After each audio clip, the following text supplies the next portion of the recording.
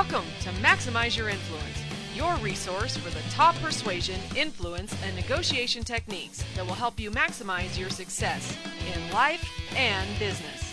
And now, here are your hosts, Kurt Mortensen and Steve Olson.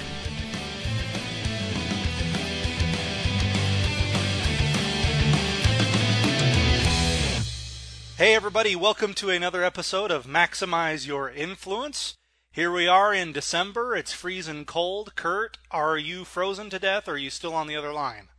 I am here, I am cold, but do like the snow and do want to point out that I will be in San Diego doing a seminar, thawing and being a little closer to where I grew up in the nice sunshine of California.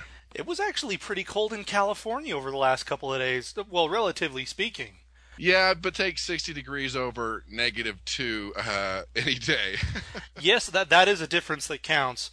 I was in San Francisco last week, and just to show you how relative temperature is, it was a cold front. The high of the day was like 51 degrees, and the temperatures at night were getting below freezing. And I was watching the local news in San Francisco, and it was Armageddon as far as they were concerned.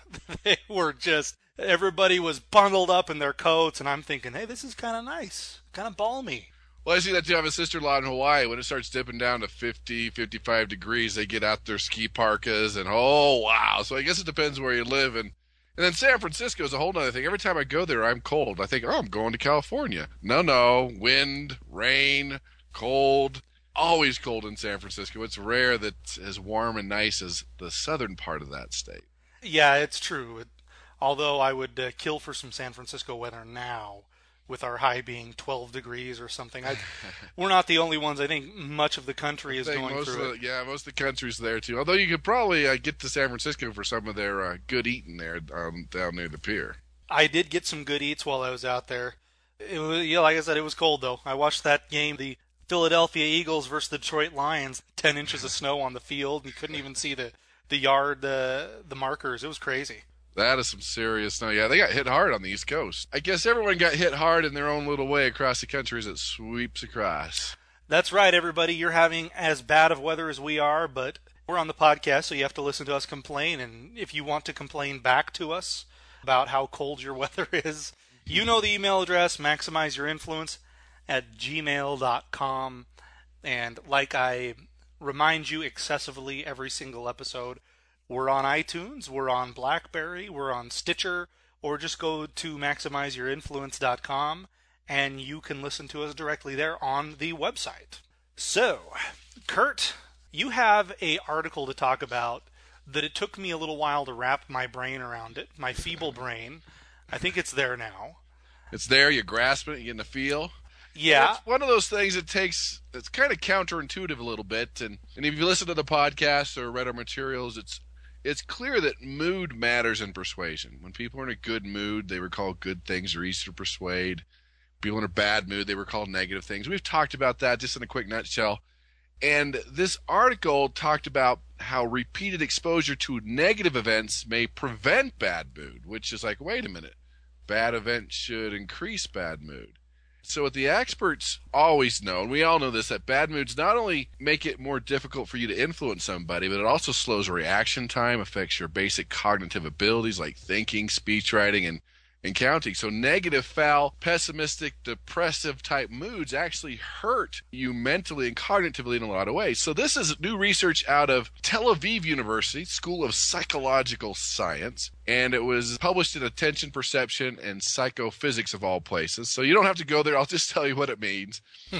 But basically, let's say you glance at the newspaper and you see something negative about terrorism or the economy. That'll put you in a bad mood, and that'll affect you for the rest of the day in every aspect of your life. But they said if you looked at the newspaper and you read the article and you processed it, you thought it through, even though you were exposed to that negative information, you were freer to go on with your day in a better mood without those negative side effects than if you just glanced at maybe a couple of headlines of negative things versus really sitting down and processing it. Because a lot of times we see a headline or something negative, we are automatically knee-jerk reaction, the worst case scenario, the worst thing ever. We don't process it. It puts us in a foul mood versus really going through it, thinking it through, processing it, reading it. Then it doesn't put people in that foul negative mood versus just glancing at it. Isn't the media in the business of just getting our attention? Oh, yeah. They'll do anything to get you to sit through commercials, to come back, to sit through the whole newscast about how something's going to kill you or somebody's after you or another murderer got loose or the economy is going to turn. All these things just to grab your attention, and that puts you in a foul mood, but it also keeps your attention, like we talked about before, as the Zeigarnik effect. Yeah, right. And they want to grab you. As you read the story, though, you're finding out, okay, this isn't really that big of a deal. I think it gives your more advanced brain, instead of that side driven by the amygdala, the animal brain that is fearful, it gives your advanced brain a chance to digest the situation and understand it. You know, fear of the unknown. Your water could be killing you, or there are multiple cougars loose in this neighborhood, or whatever ridiculousness the evening news has on there, or written news, blogs, whatever it may be. They want you to read. And as you do that, you're going to find, okay, this really isn't that big of a deal. There's a website called Newser.com. It's actually pretty good. They go and they syndicate all of the major news stories for the day, and they just sum it up in 2 paragraphs, each story. So you can wake up and know what's going on. Well, that's debatable, but you can know the major news and what's happening there within 2 or 3 minutes. They really love the splashy headlines, though. They're going to really try to grab you. And I noticed I read those paragraphs, I'm like, okay, that wasn't really that big of a deal. And it kind of goes back to what you're saying, is if we can understand it, we're not going to be dwelling on that negative as much, even though in theory we're more exposed to it. That's my feeble brain's attempt at understanding anyway. And that's the key. Bottom line is, first of all, you shouldn't be looking at the news. It's going to suck the life and energy out of you. But if you do, don't just look at the headlines. Read the whole thing so you can put it in perspective and not get in a foul, negative mood. There you have it. Don't read the news, people. It's bad for you. It'll suck the life out of you, put you in a negative, pessimistic mood, and you'll think everyone's out to get you. That's right. But if you do want to have any idea what's going on in the world, then read all of the news. or let your friends tell you what's going on. Yeah, right. Spend some time or none at all. Well, good. We want to get into what we were talking about last week, if that's okay. This awkward segue brought to you by the remaining 3 C's of trust. So last week we talked about character and competence. And this whole trust thing revolving around the fact that, look, you're listening to this podcast, you probably think that you're a trustworthy person. I have yet to meet a person in life that will openly just say, no, I'm not trustworthy at all. I'm horrible. I think there are some people that may say that about themselves, but most of our listeners would tend to think that they have good intentions and they want to do right by people. But just because you think that about yourself doesn't mean other people perceive it. So the whole concept of the 5 C's of trust is to help people along so that they can see that you are trustworthy much faster. And that's the whole concept of persuasion, and what we're trying to achieve here is help you get more results a lot faster. So last week, Kurt was kind enough to tell us about character and competence, and we've got to round out the remaining 3 C's here.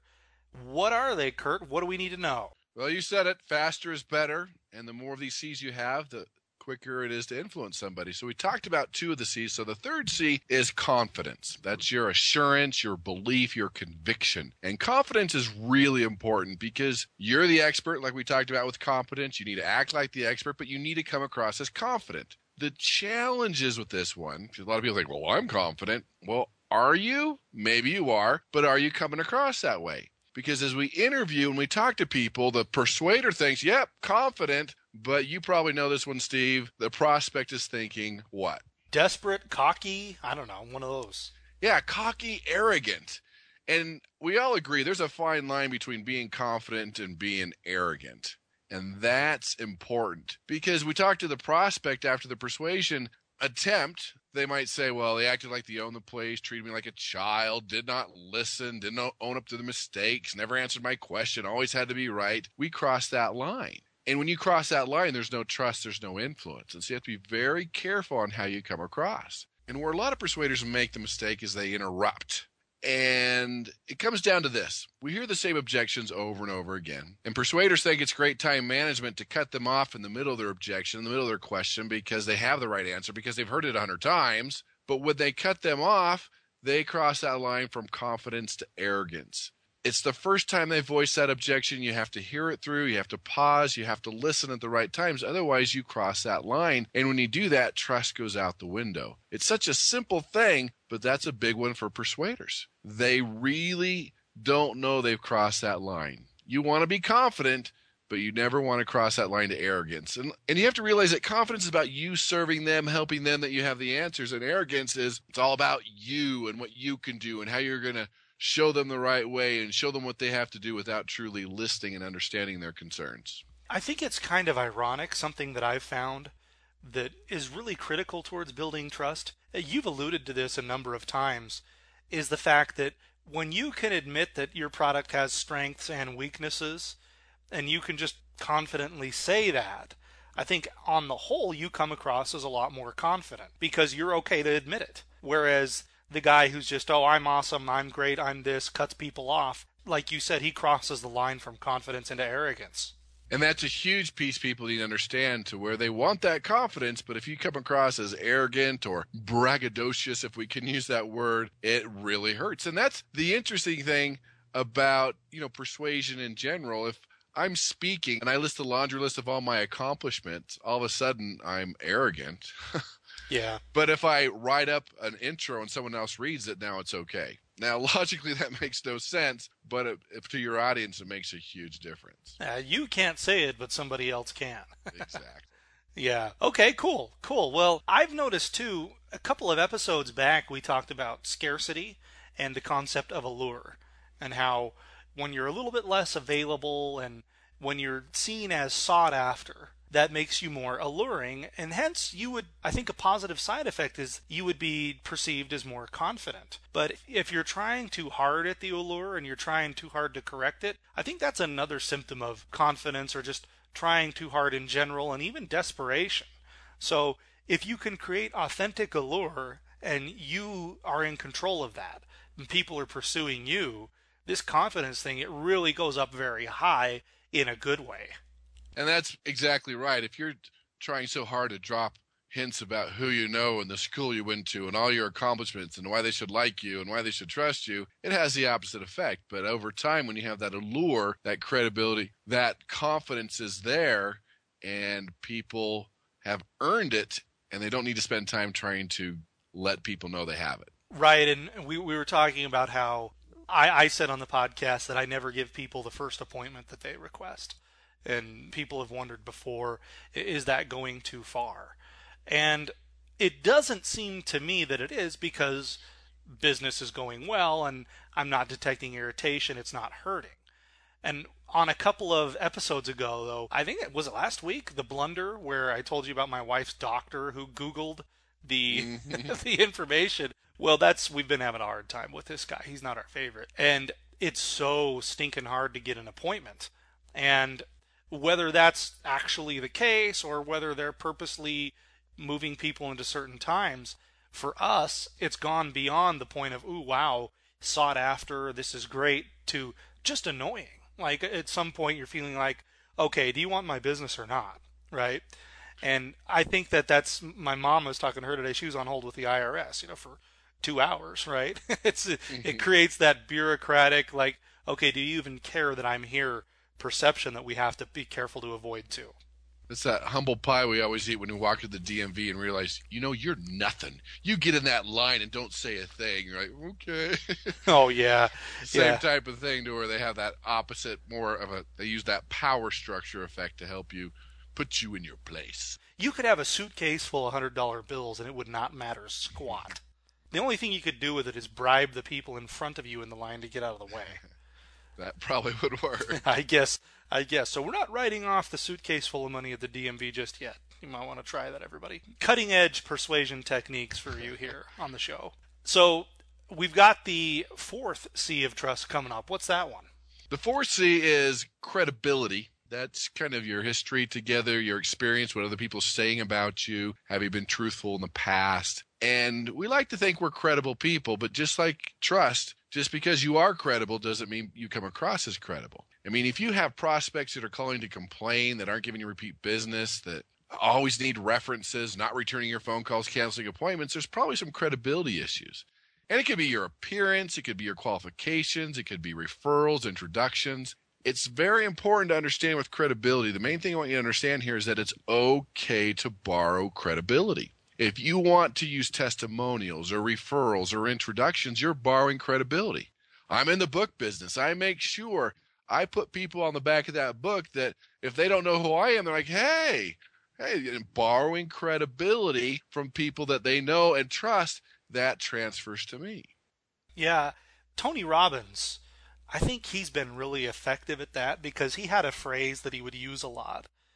He would get up there and, I've done this and I've had all these results and look at how great I am. He'd do that and he'd take it just to the point where the audience was going to be annoyed. And then he'd say, you'll recognize the phrase, Kurt. He says, I'm not telling you this to impress you, but to impress upon you that what we're going to talk about today. Then he'd go into his spiel and it would be like, look, I'm not trying to brag. I'm trying to tell you that this is good information because this is the track record that it has. And it was such an effective way at lowering the guard, not going overboard on credibility and having that arrogance problem that we were talking about earlier. Yeah, he got to the point where he's pushing the envelope that he discounted himself a little bit. And that tends to work. But again, look around. Who can you borrow that credibility from? Now, again, back to the books. That's why I put Stephen Covey or Brian Tracy or Mark Victor Hansen, because if they like those people, then that transfers credibility to me. So first of all, referrals, testimonials, introductions borrow credibility. The second thing is with cutting edge research, and we talked about this a little bit, is that when you can reveal a weakness about your product or your service, it actually increases trust and credibility, which is also a little counterintuitive. We see it all the time. You have to realize that your prospect is looking at you, your product or service, and they want to find something that's wrong. Because if you come across as too good to be true, you're too good to be true, even though it is true. So it's important to realize that if they're looking for a weakness, give them a minor weakness and turn it into a strength, and they trust you more. We see it all the time in advertising. Avis Rent-A-Car. We're number 2. Weakness, but we try harder. Listerine. Well, it tastes you hate twice a day. It's nasty. Weakness, but it kills germs. L'Oreal. It's expensive makeup. Okay, so their slogan is because I'm worth it. Smuckers. With a name like that, it's got to be good. Heinz Ketchup. They get complaints about it's too thick, it takes forever. No, that's quality. That's anticipation. What do you want, a runny ketchup? Mm-hmm. And my favorite was the Volkswagen Bug during the 60s. When it just came out, they said, this car's so slow, you'll never get a speeding ticket. Okay? And people appreciate that. And the big picture is if they're looking for something that's wrong, give them something that's wrong, turn it into a strength, and they will trust you more. Yeah, they have to scratch that itch of finding something that's wrong, so you might as well be the one to give it to them, right? Exactly. And it could be something as simple as, let's say you're in a 10-person company going against a 1,000-person corporation. You're both going for this contract, and you want to hide the fact that you're small, hide the fact that you're small, hide the fact that you're small. No, reveal it. They're going to find out anyway. So you know what? There's only 10 people in our company, and I know you're talking to XYZ Corporation, but you know what? There is only 10 of us. We are a small company, but you know what that means? So I've revealed a weakness, and now I say what that means is you won't fall through the cracks. You won't have to go department to department. You'll have my cell phone 24 hours a day. I'm going to give you 100% of my time. You get the picture where we're turning that weakness that they're going to find out anyway, and we're turning it into a strength. And that's also a form that we talked about a little bit is inoculation.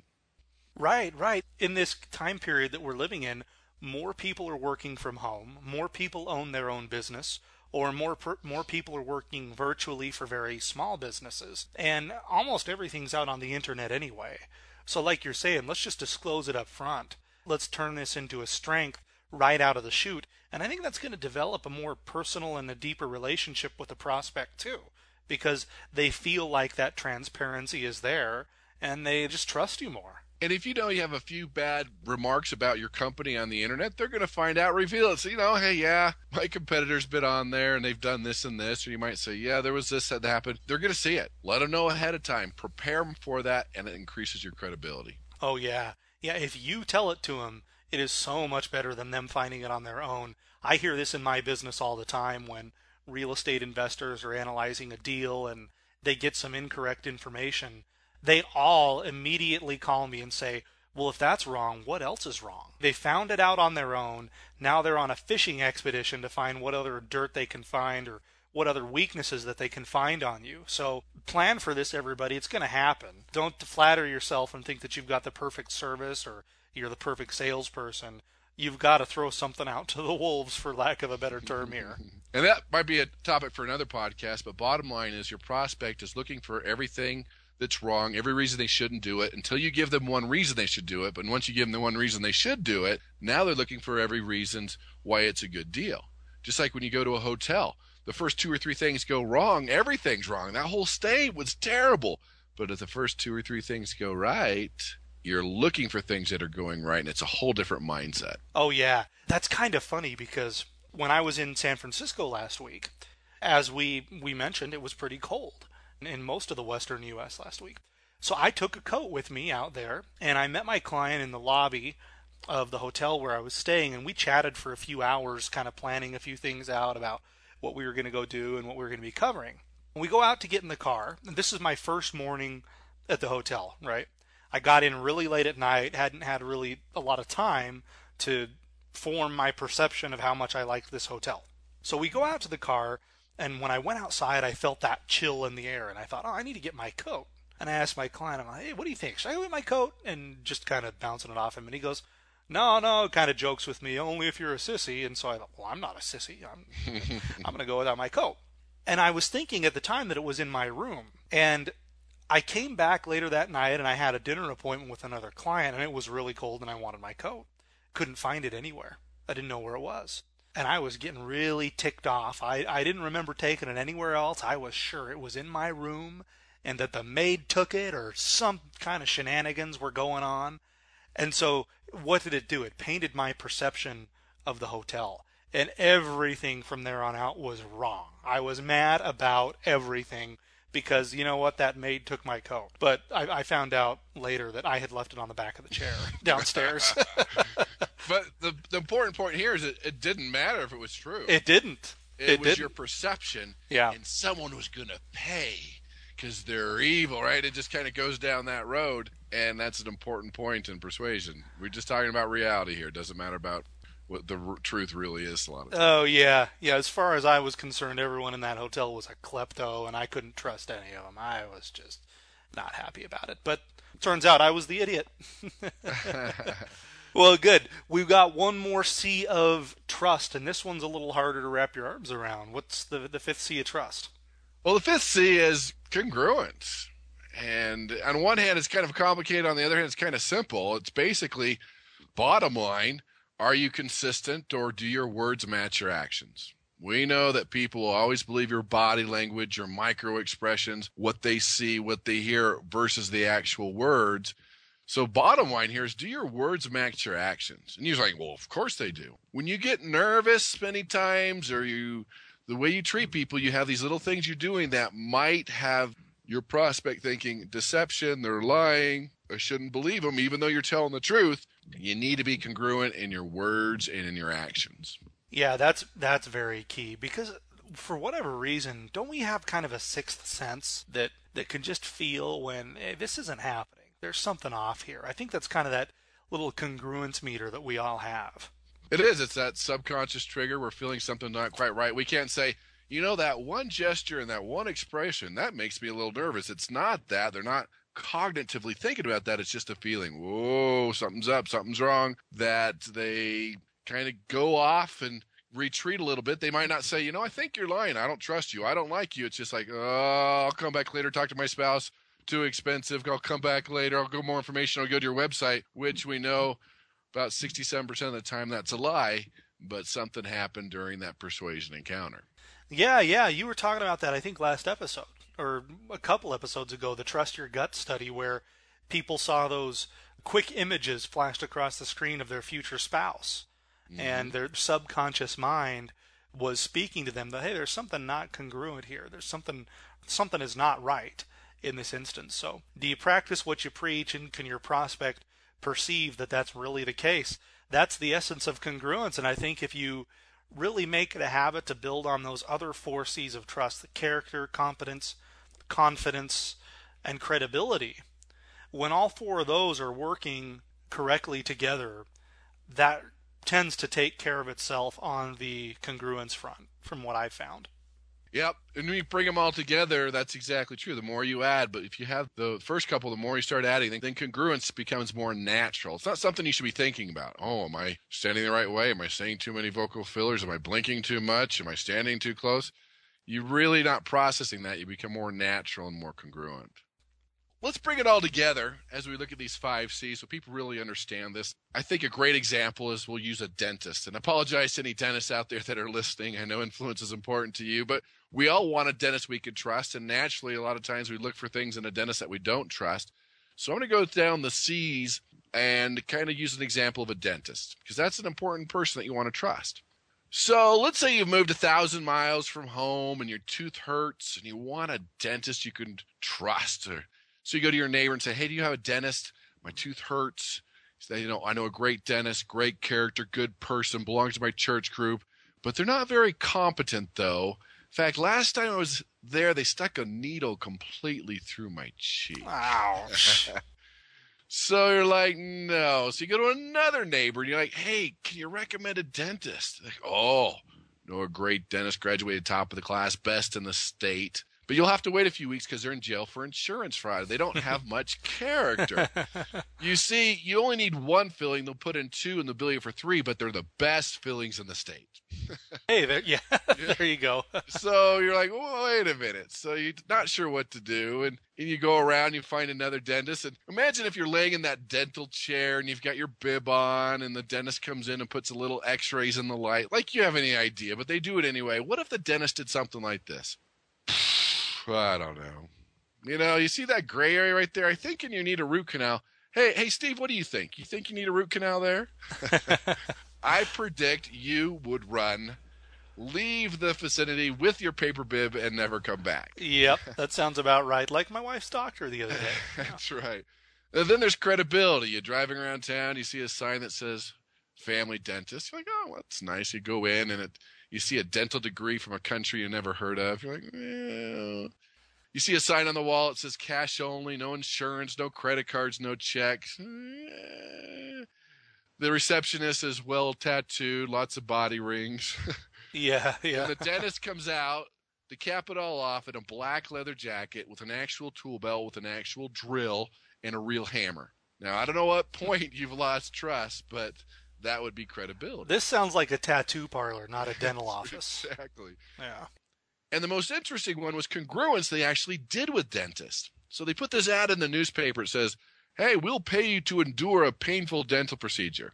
And I think the most shocking thing about the study is people showed up. Okay. Yeah.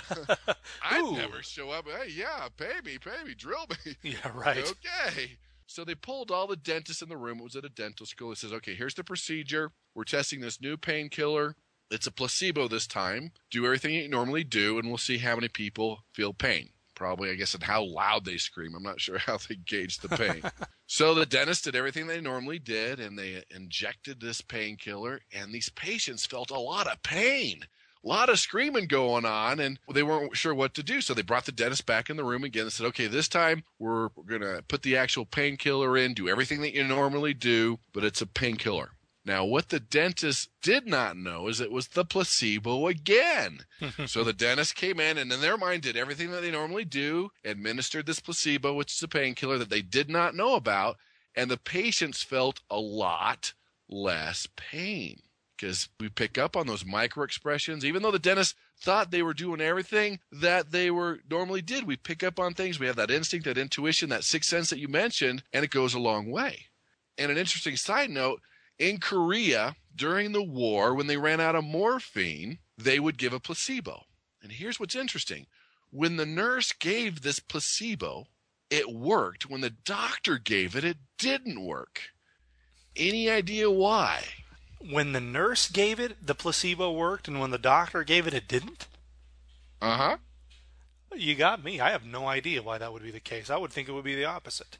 But here's what it came down to. The nurse didn't know it was a placebo. Oh. The doctor did. Wow. So there's power in congruence and power in choosing a dentist. So next time you need a dentist, go through the 5 C's of trust and you'll find a dentist you can trust. Think of all the subconscious triggers that are at play there for something to work like that. That's amazing. It is, right? Well, I don't know. But even when you look at the science of placebo, and that's a whole nother podcast, placebos work 20 to 50% of the time. I mean, that's how powerful our mind is that a lot of times the placebo will work better than the actual medicine. Yeah. Wow. Well, there you have it, everybody. The 5 C's of trust. That's some pretty good stuff. Feel free to refer back to this as you need to, because there's no better way to get results in sales quickly than to have your clients trust you. That's totally key. I was talking to my insurance agent a little while back with all this insurance craziness that's been happening in the United States. I asked him what that was going to mean for me, because I had another one pressuring me to switch plans. I think he may have made the blunder list, but the one that I had forever basically was honest with me, and he said, no, I could sell you a different plan. I could make a good commission right now, but honestly, you're not going to be any better off. You're just going to be paying more money. So let's talk in a year or two when things are different. We can kind of see where you're at then. You think I'll stick with this guy for life? Yeah, a little honesty up front, a little more trust. Oh, yeah. He has your business for life. Yeah, he was willing to sacrifice a bigger commission. I was right, but I would have paid it.